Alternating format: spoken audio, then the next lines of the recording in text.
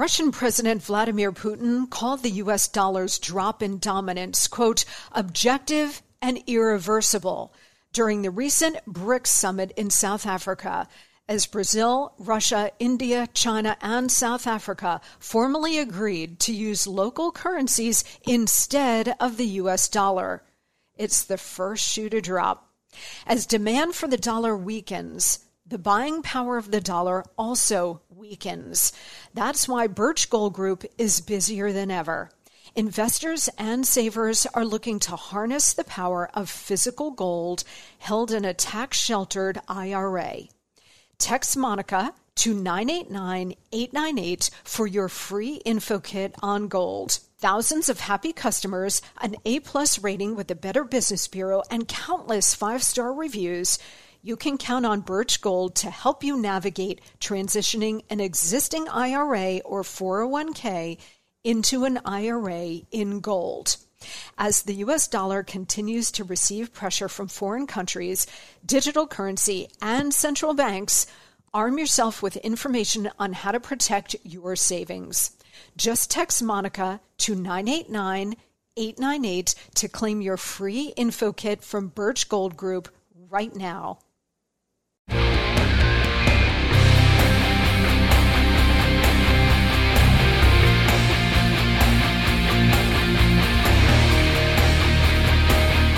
Hey guys, I'm Monica Crowley, and this is the Monica Crowley Podcast. Thank you so much for being with me here on this Friday, TGIF, right? This is your go-to for hot liberty, a safe space for all of us thought criminals, independent thinkers, and happy warriors. Check me out on social media, Instagram at Monica Crowley _ and Twitter and True Social at Monica Crowley. Also by email, I am at monicacrowleypodcast@gmail.com, monicacrowleypodcast@gmail.com. Today and tomorrow, I am at CPAC in Washington, or I should say right outside of Washington, D.C.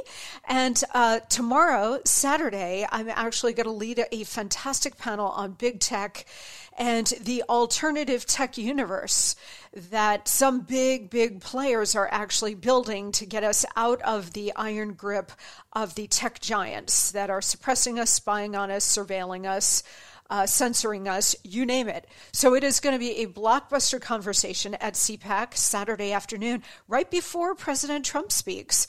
So we should have a packed house. If you're not already there, you can still get tickets. Come and join us. Meet me, say hi, listen to our panel, see President Trump. It's going to be a fantastic time. So, all right, we have a lot to get to today on the show. I should mention next week we are going to cover TikTok. It is an extremely important subject, not just because of the app, and we all know how wildly popular the app is, especially among the kids, but it is a CCP surveillance tool and is being used and abused in all kinds of ways out of Beijing. So we're going to have a very full conversation about TikTok next week.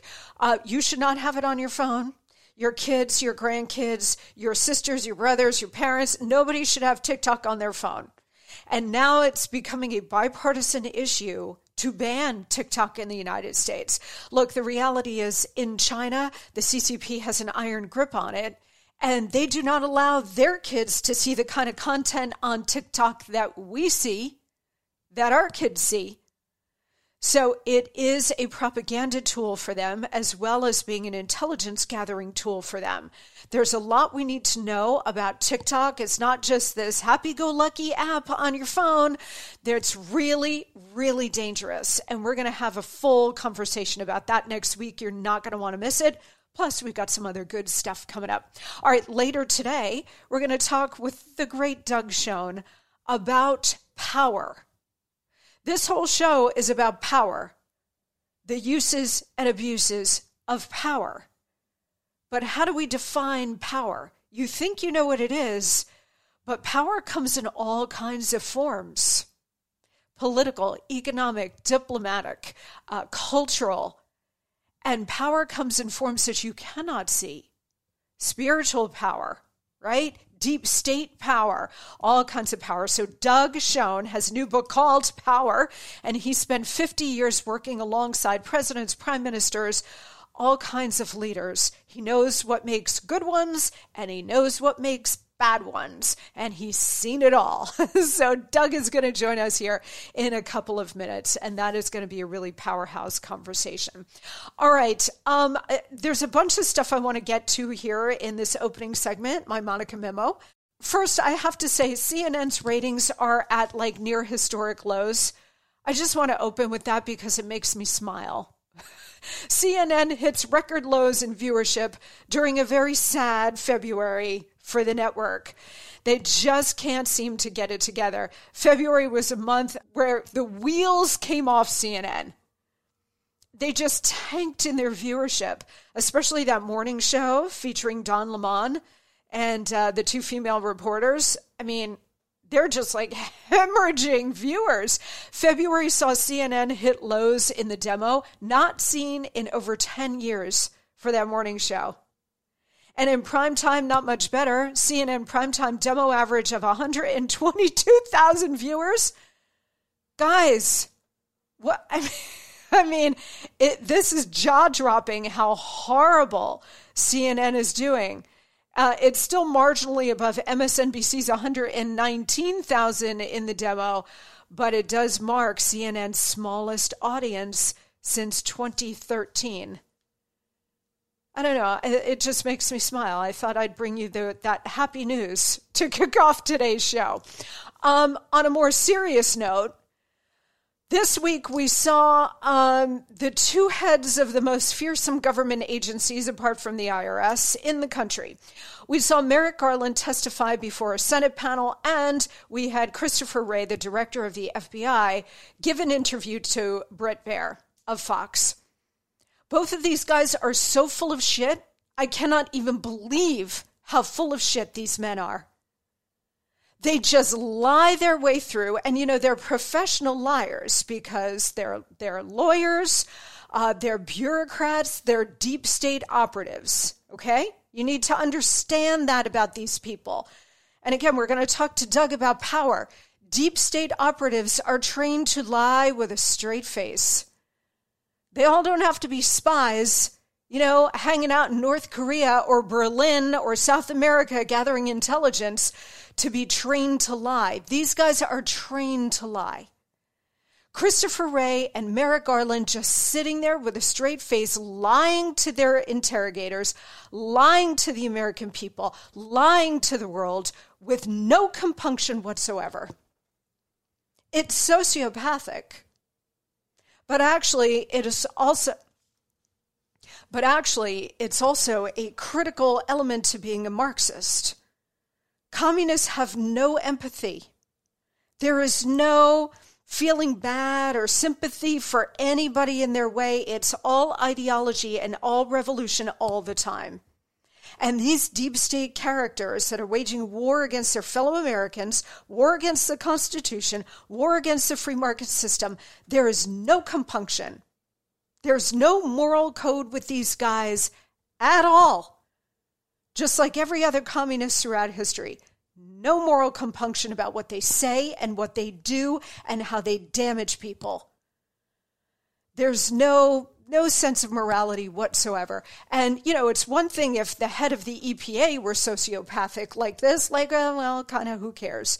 I mean, they apply it now because of East Palestine, Ohio. You want the EPA to be compassionate and generate real policy solutions and get on the ground and help our fellow Americans.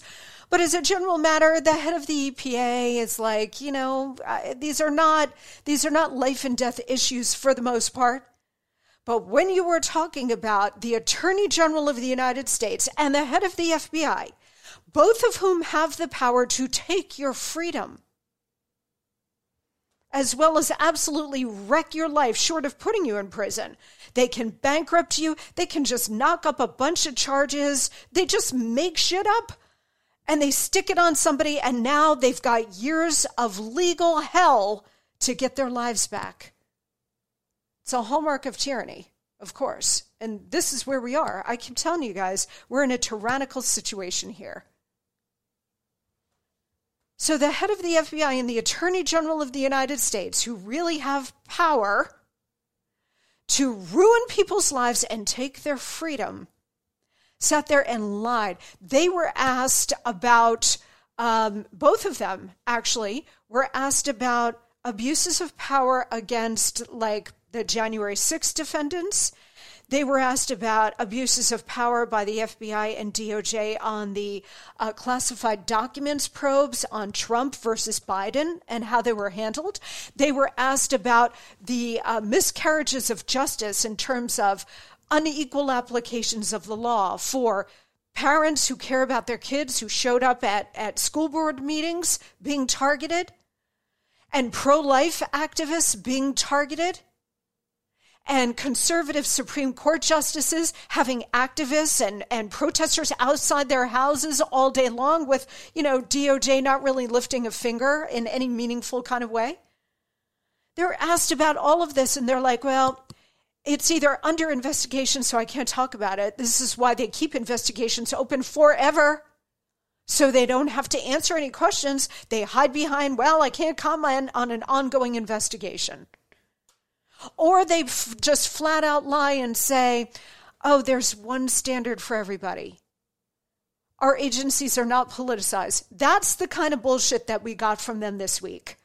Our agencies are not politicized. What are you talking about? You're misinformed. We have one standard we apply to everybody. Even in the face of actual evidence about January 6th defendants, pro-life protesters, parents, normal Americans, Catholics that they're now targeting, right? Versus how they handled Donald Trump or BLM or Antifa that freaking burned down the country in 2020. And yet they sit there with their sociopathic faces on and claim equal application of the law. What are you talking about? This is such a dangerous moment for this country that it's really stunning. And it didn't just develop overnight. We always talk about this on the show. This has been ongoing for decades. This communist assault on our country. And as I say, communism never dies. It just gets rebranded. And when you've got these people, these deep state operatives that are down with the revolution, when you've got them holding the keys of the Justice Department and the keys to the chief law enforcement agency in the country, it's a very dangerous situation for all of us in this country that happen to engage in wrongthink.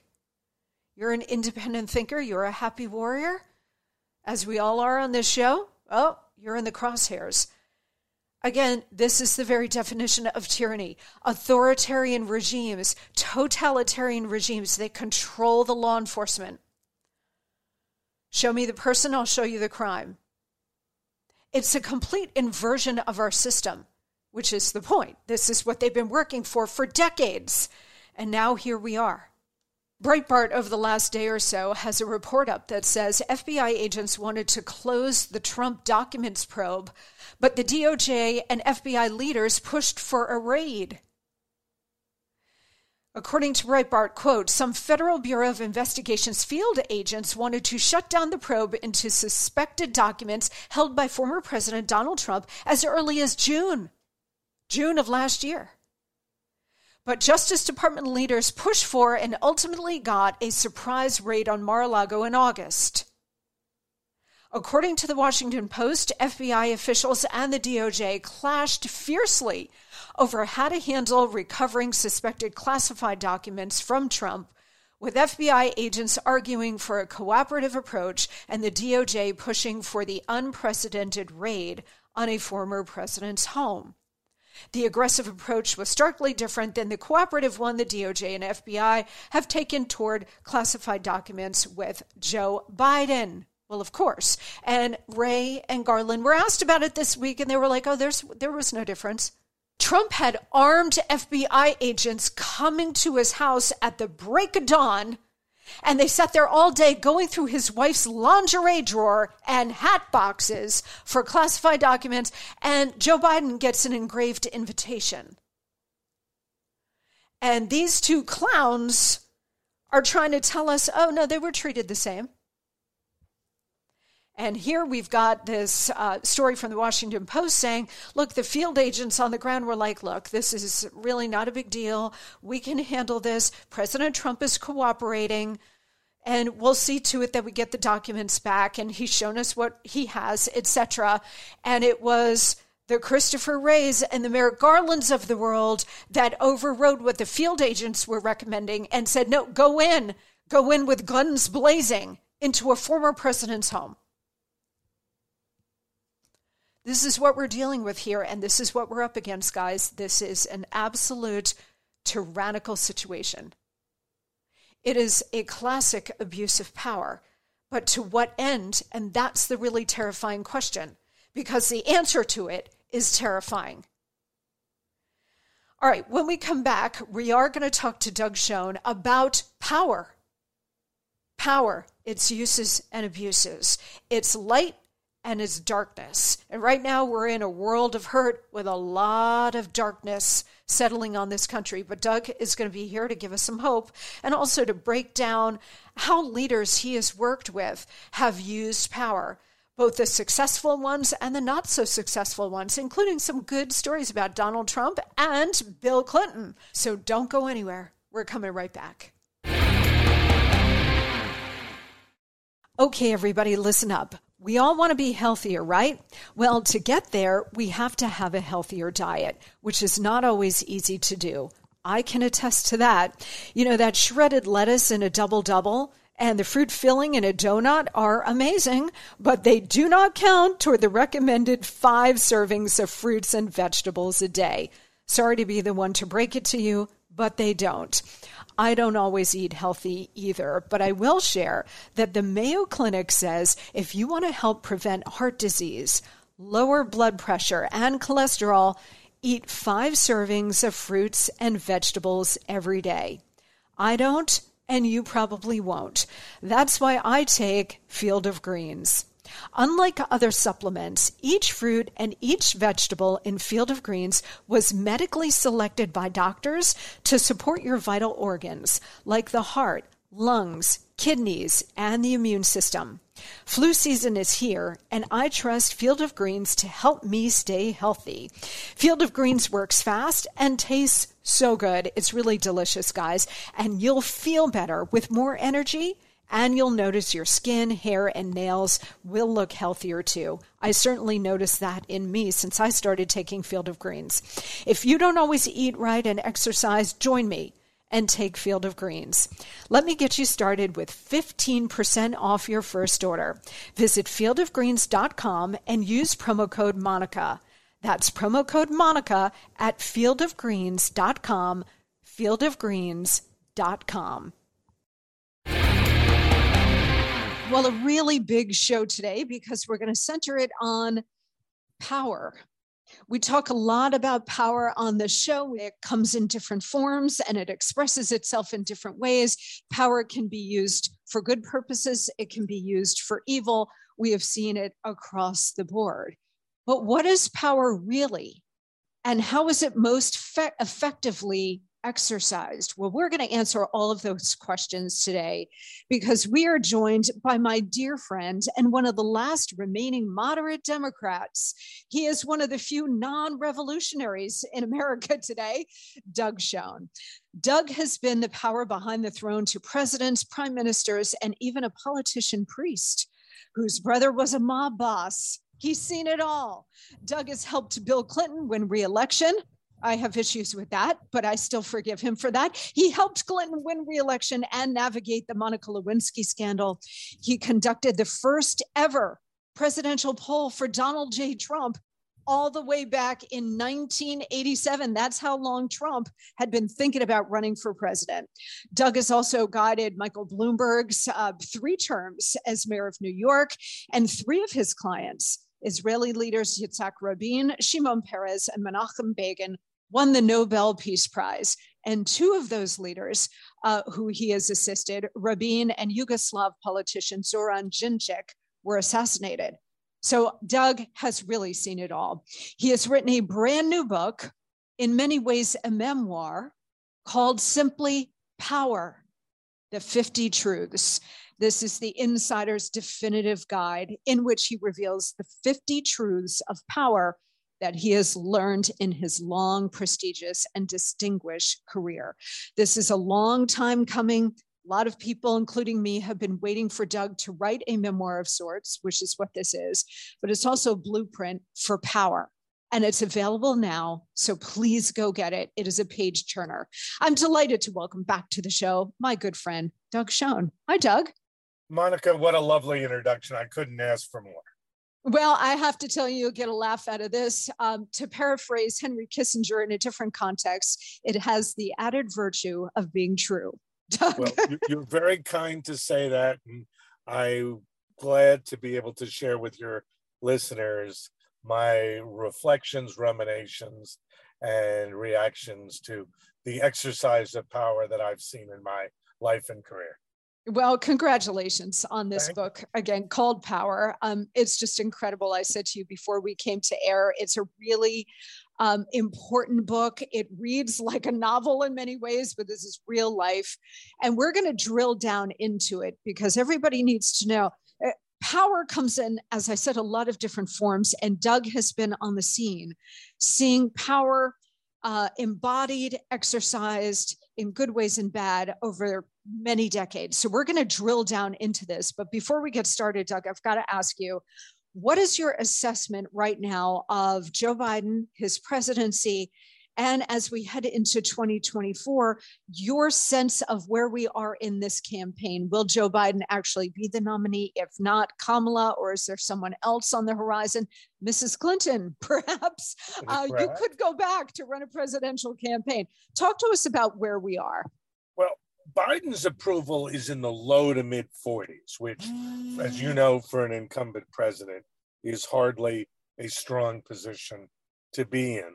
Moreover, there is a sense that he and the Democrats are responsible for inflation and the other issues facing the country, the Republicans leading the Democrats in terms of who's best able to handle the problems facing America. But that being said, where we are in the 2024 election is right where we left off in 2020, a very, very close race between Joe Biden, should he be the nominee, and Donald Trump, should he be the nominee? Yeah, it's going to be a very interesting turn of events because I think on the GOP side, Doug, we're going to have a pretty fulsome field. And we saw what happened in 2016. A large field benefits Donald Trump, who, just recently went to East Palestine, Ohio, where there was that major industrial accident. Joe Biden refuses to go. His administration has been very, very slow on the uptake.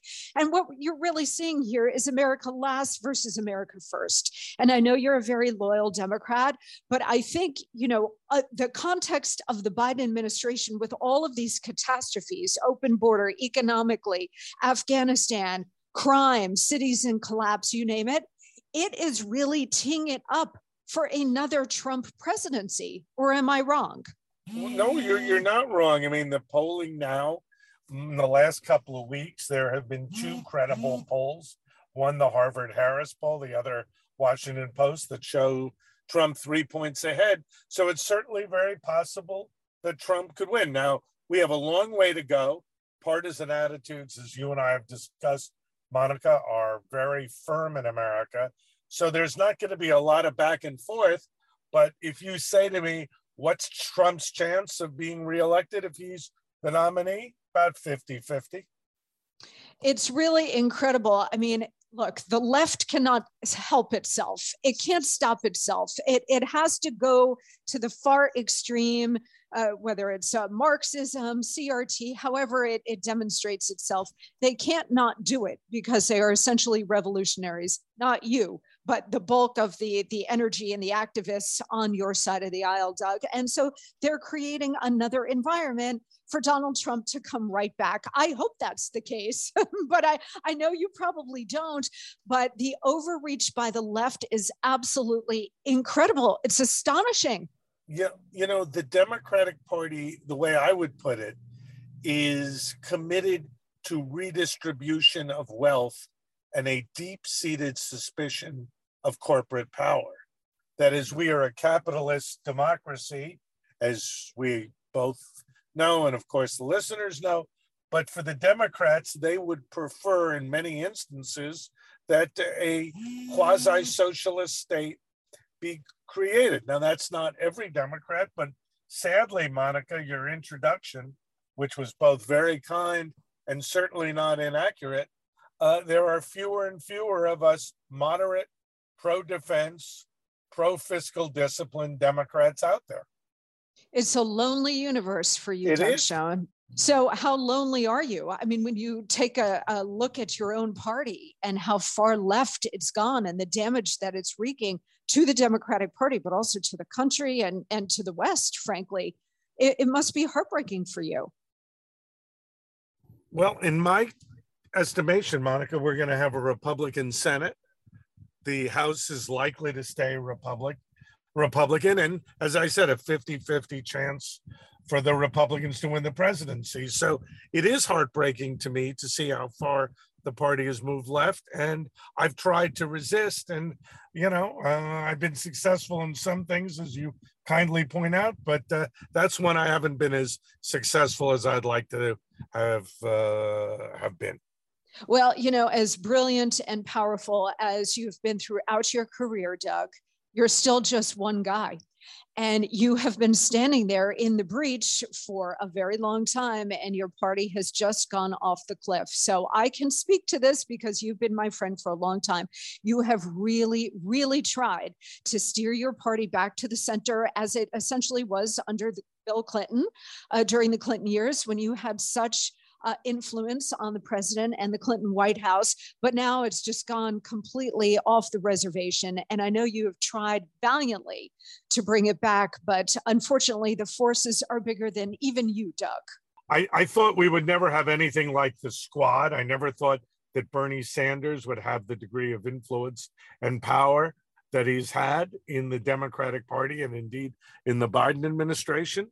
It is very, very strange and unfortunate to me that we've had a government that has moved as far left from where I left Bill Clinton in the year 2001.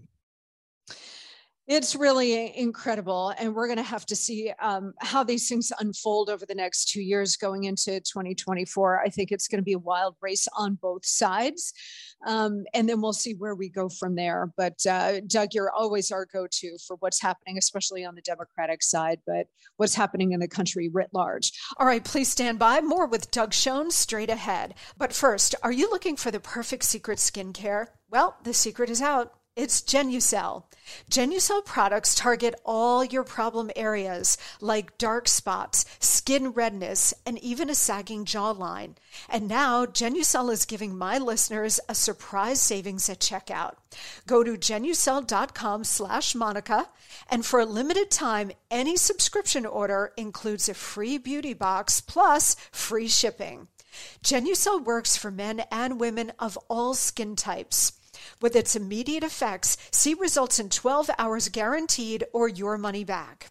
Right now, Genucel's most popular package includes their new probiotic extract moisturizer for visibly healthier, more youthful-looking skin, absolutely free with every most popular package order. Go to Genucel.com/Monica. Again, Genucel.com/Monica for surprise savings at checkout. And for a limited time, any subscription order includes a free beauty box plus free shipping. That's Genucel, Genucel, Genucel.com/Monica, Genucel.com/Monica. We're coming right back.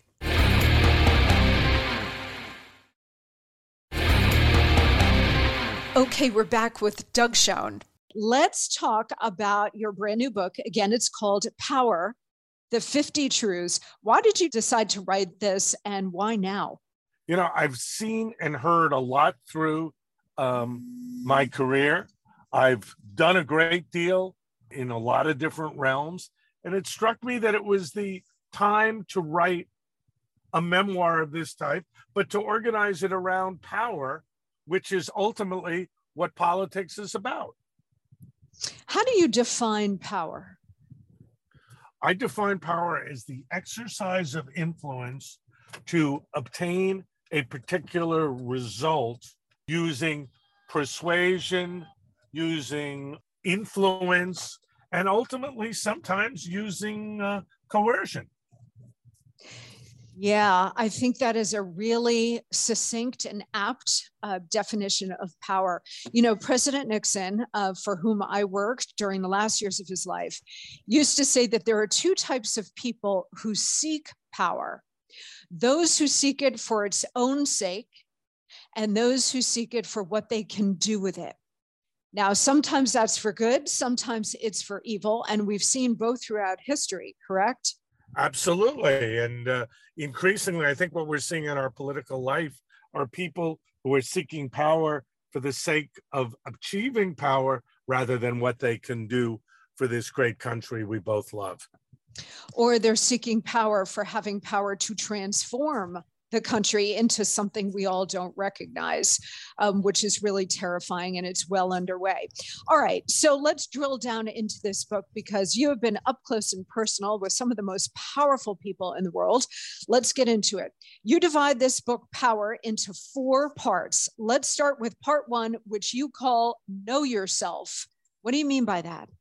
What I mean by know yourself is to frankly assess your strengths and weaknesses so that you can best advocate for yourself. How many people, Monica, have you seen? I've certainly seen, but I know you have too, who are unable to read the tea leaves, unable to understand their strengths and weaknesses, and unable to act in their own interest. That's why I said know yourself. You know, that's a very interesting point, because you want an effective leader. I think all effective leaders are intellectually intelligent, right? There's great IQ in most successful leaders and politicians, but EQ, emotional intelligence, is something else entirely. And I think your point about know yourself gets to EQ, does it not? It absolutely does. And EQ is the key to the whole process, because unless you are able to both know yourself and know the people you are dealing with, trying to influence, to exercise power, you will fail. So you open part 1 here with, first, do no self-harm. And the example you use is Bill Clinton, your former boss, president of the United States and governor of Arkansas. What do you mean by first, do no self-harm? Bill Clinton had a great and successful re-election in 96. He had a 60% approval, and he had the ability to fundamentally alter in what I believe would have been a positive direction American society. In fact, much of the second term was consumed with him dealing with the Lewinsky scandal, which probably for a lot of people is what they remember best about his administration. That's just sad that a presidency, which is such an important role, critically important role, would turn into a rather tawdry tale.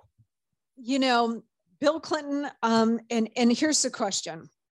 If you have your sights set on the presidency of the United States, that is your ultimate goal in life, and you are Attorney General of Arkansas, and you're getting yourself into a world of pain by cheating on your wife and having all of these extramarital dalliances, and then by some fluke and political talent, okay, I'll give Bill Clinton that, you become governor of Arkansas. And while you're governor of Arkansas, and again, your eyes are on the big prize, you continue to have these extramarital affairs, which, you know, has you walking on a knife's edge. And then you become president of the United States, and you continue to do it. What is it about the self-destructive nature of some of these leaders? Some people say Richard Nixon, some people obviously say Bill Clinton. What is it in some of these people that attracts them to political power, but they also have this deeply entrenched self-destructive streak in them? Well, going into politics, Monica, does not necessarily mean that you will shed the demons that you bring to bear in your day-to-day life. And in Bill Clinton's case, I honestly do not believe that he was able to control his darker impulses. I think he would have been a more successful president. I think he would have a more transcendent role in life today. And I think it's just sad that he was unable to get full and complete satisfaction from doing the most important job in the world. Having worked with Bill Clinton during that period of time, obviously he had some big successes. So you can point to the economy, balanced budget, etc. The Lewinsky scandal, of course, looms huge. And you have said that you think that Monica Lewinsky actually distracted Bill Clinton to the point where he was not focused on Osama bin Laden and the rise of Al-Qaeda. That's exactly right, Monica. I remember the night, and I think it was 1998, when there was an attempt on the life of Osama bin Laden at Tora Bora. And we, by all accounts, came close to getting him. Think how much different the world would have been had we ultimately taken him out after that failed attempt. But it was clear to me that night, based on what I heard, that it was very hard to get the administration to completely focus, that we consulted widely with our allies in the region before taking action. And I came away thinking that we were not going to try again, sadly, until it was too late. And I wish I could sit here and tell you I was wrong. You know, everybody has their flaws. We're all human beings. But when you're electing someone and re-elect human beings to the presidency, but Bill Clinton's demons, which he did not put in check as attorney general or as governor or as president, cost the United States dearly in terms of our national security with that attack and other things that went on during his presidency. And that to me is inexcusable. Is it not? I mean, what's your view now, all of these years later?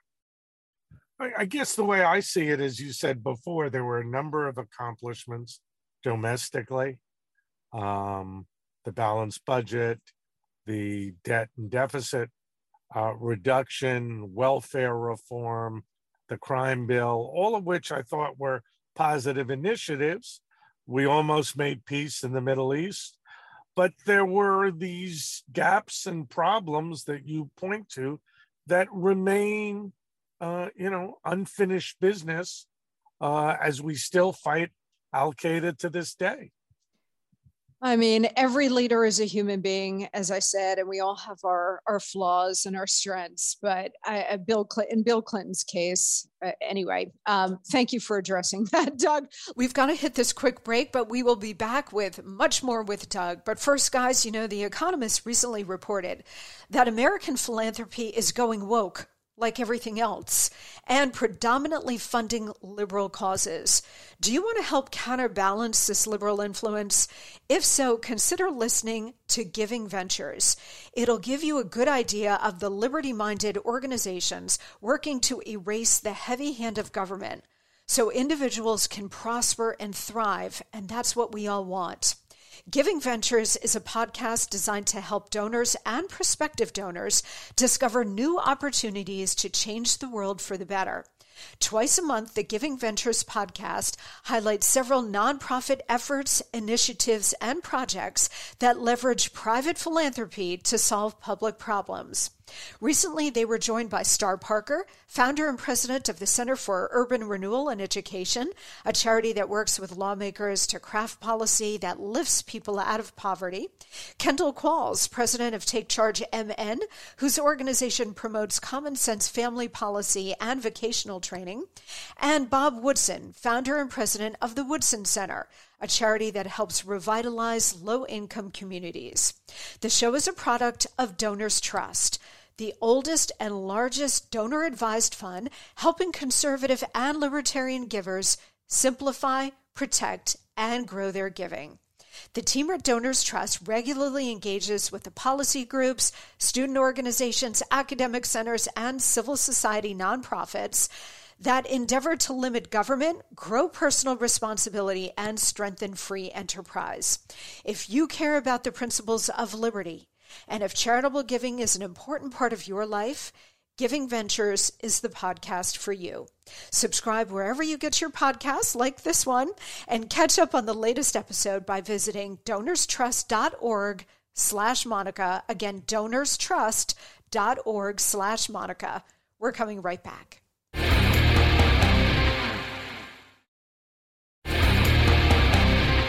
Okay, we're back with our final minutes with Doug Schoen, whose new book is called Power.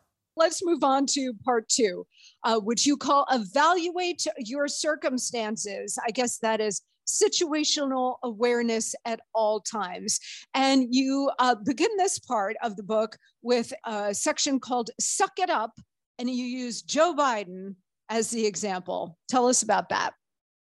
Well, if you look at Joe Biden's electoral history before 2020, it was consistently bad, meaning while he won an upset victory, I think it was in 1972 for the US Senate, he tried to get on the national stage at least 2 times, didn't succeed. Obama told him in 2016, after 8 years as vice president, he should not and never run for president. His campaign in 2020 was undistinguished until he got to South Carolina and was able to make a deal with Jim Clyburn, which brought him the African-American vote. But Biden basically has many strengths, and I think we both agree, many weaknesses, but he maximized his strengths. He took care to preserve his relationships so that the inside game with people like Clyburn, and even now with Mitch McConnell, dominate how he does business to his arguable benefit. Do you think he is actually in control of his own presidency? I mean, we saw with the Chinese spy balloon that the generals withheld that information from him for 4 days, apparently because they were afraid he was going to blurt it out in some sort of demented moment. So they kept the secret from the commander in chief. And then when he ordered it shot down, they overruled him. So you've got basically like a slow motion, soft military coup happening here. And then there's speculation that it's really Barack and Michelle and their whole team via Susan Rice in this White House running the country. What's your view? My view is that Biden is setting the direction for the country, but on a day-to-day, hour-to-hour basis. He is more a chairman than he is a COO. That is, he is not operating, making minute-to-minute decisions, which I think have largely been left to the chief of staff in domestic affairs, perhaps the military and foreign affairs. And while I think Biden remains capable of doing the job, it is clearly not at the level that some presidents have been at. Well, that is a very diplomatic way of putting it, Doug. Well done. Well done.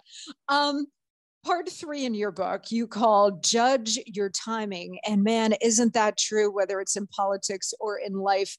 Timing is everything. And you write here, when available, take certainty or strategically delay.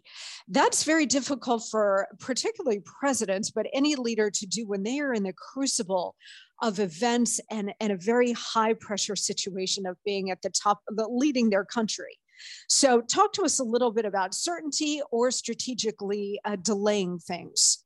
You know, life presents many difficult challenges. And when you're president, the only decisions that come to you from what I saw firsthand are those that do not have a good answer or a clear resolution.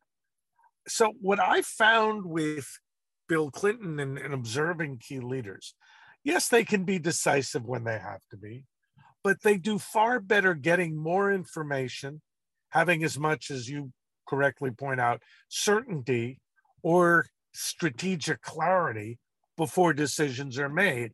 So bold and decisive is important, but taking as much counsel as you can get and making decisions based on it is what I think is ultimately most important. And very difficult when you're sort of in the bloodstream of fast moving events to time things perfectly. And again, we're all human beings, very difficult. So when you've got a leader who can time things well, that is a huge advantage, I think. And I'll just share with you, President Nixon, when he was elected in 1968, took office in January of 1969, and he called in his chief of staff the very first day. They literally moved in on January 20th of 69. He called in Bob Haldeman and he said, Bob, my first order to you is that you need to build in 1 hour of free time for me every single day. No meetings, no phone calls, no nothing, 1 hour. And Haldeman looked at him and said, well, Mr. President, okay, that's going to be tough, but I think I can do that. What do you want that hour for? You want to take a nap? And Nixon looked at Haldeman and said, no, Bob, I'm not Winston Churchill. I don't want to take a nap in the middle of the day. I need an hour to think. And when you are president or any kind of leader, Doug, and you have all of these fast moving events and demands on you and demands on your time coming at you, getting that 1 hour just to turn it all off and think is incredibly important, but most of our leaders don't do that. Monica, if I could offer one piece of advice to future leaders who may read the book or listen to your excellent podcast, it would be take your time making decisions. 3 words, sleep on it. Richard Nixon was right. Taking the time and effort to think, to reflect, is an important trait that few, if any, are able to fully integrate into their lives. I try to do it. I know you try to do it. But it is a huge challenge. And the more you get up the greasy pole of power and leadership, the more it's essential. Absolutely. And not enough leaders do this. We're in such a hyperspeed environment in this world with social media and fast breaking events. But you are exactly right, because the last thing you want any leader to do, or frankly, what you should not be doing in your life, is making decisions too quickly and based on emotion. Think about it, chill out, cool down, absorb as much information as you can, and then make a decision. All right, Doug, part 4 here in our final moments with you. You call this part Reward Your Friends. And you write about you are your friends. You also say you can earn yourself a lot of goodwill very cheaply, and you can earn yourself a lot of bad will even cheaper. A lot of people can help you. A lot of people can also hurt you. And you also say find your followers, which you use Donald Trump as an example of that. Can you talk to us about what you mean about having friends and associates in your world? You know, there are so many people that you and I have dealt with, Monica, and we've discussed in other contexts, who are completely instrumental. And what I mean by that is they do what is in their interest on a particular day, irrespective of what has happened previously or what's been done for them. And their attitude is, I make decisions based on what I need and want and anticipate. And there's nothing wrong with that. It just is not the way to amass power and influence in society. You believe, and I believe, Monica, which is why we've been lifelong friends, that if you are good to people, it will come back to you and you will be able to act effectively, both on your own behalf and others' behalf, if you are as beneficent as you are wise. And so many people do not see the larger picture when they make decisions or they build relationships, that I felt in this section, this concluding section, it was important to underscore how best to conduct yourself so you're in a position to exercise maximum power. Really important part of this book, because, politics is totally transactional. And Washington, D.C. is called the swamp for a reason, because there's nobody there that really has your best interests at heart, certainly, except maybe if you're president, your closest loyalists in that White House. But remember what Harry Truman said, if you want a friend in this town, get a dog. Okay.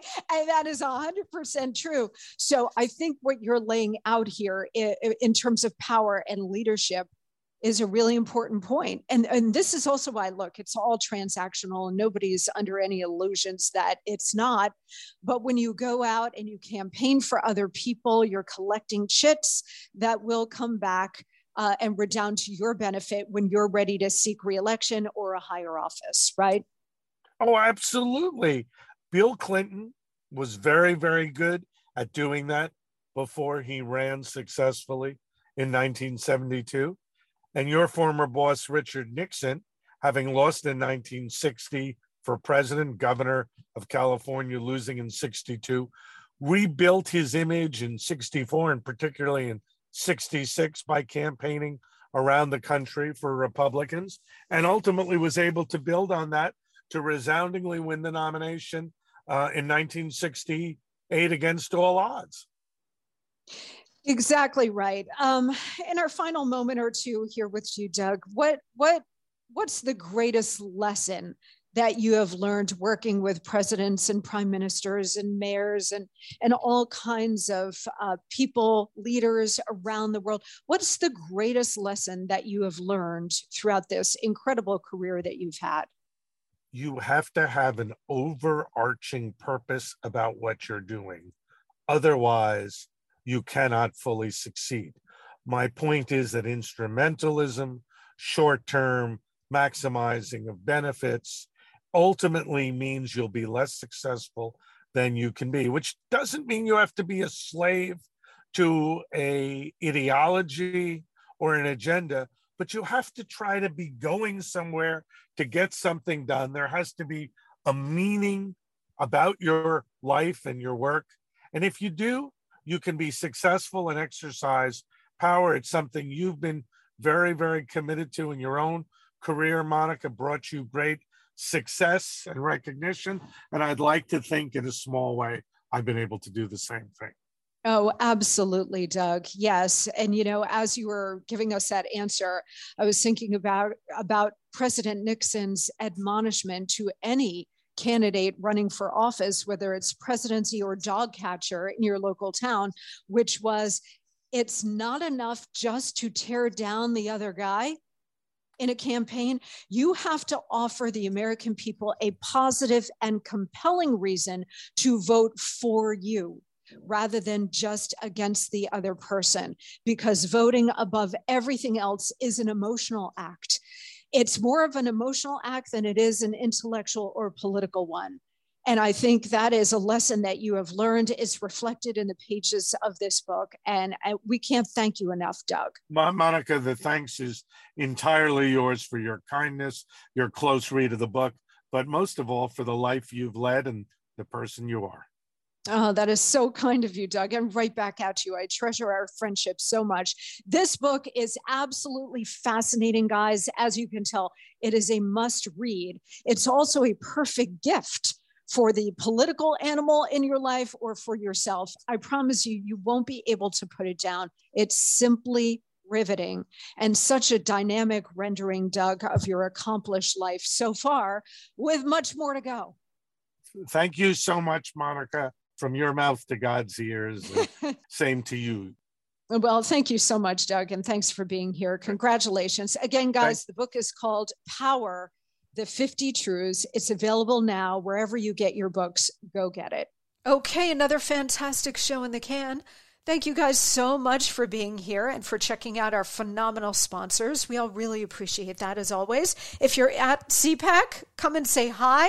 I would love to meet you. Let me know that you're listening to this podcast. I so appreciate it, guys. I really do.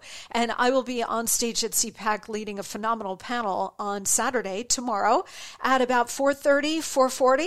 So go to cpac.org and check out the live stream. You'll be able to see it. And then right after our panel, President Trump takes the stage, which is going to be absolutely incredible. All right, guys, have a wonderful weekend, and I will see you right back here on Monday.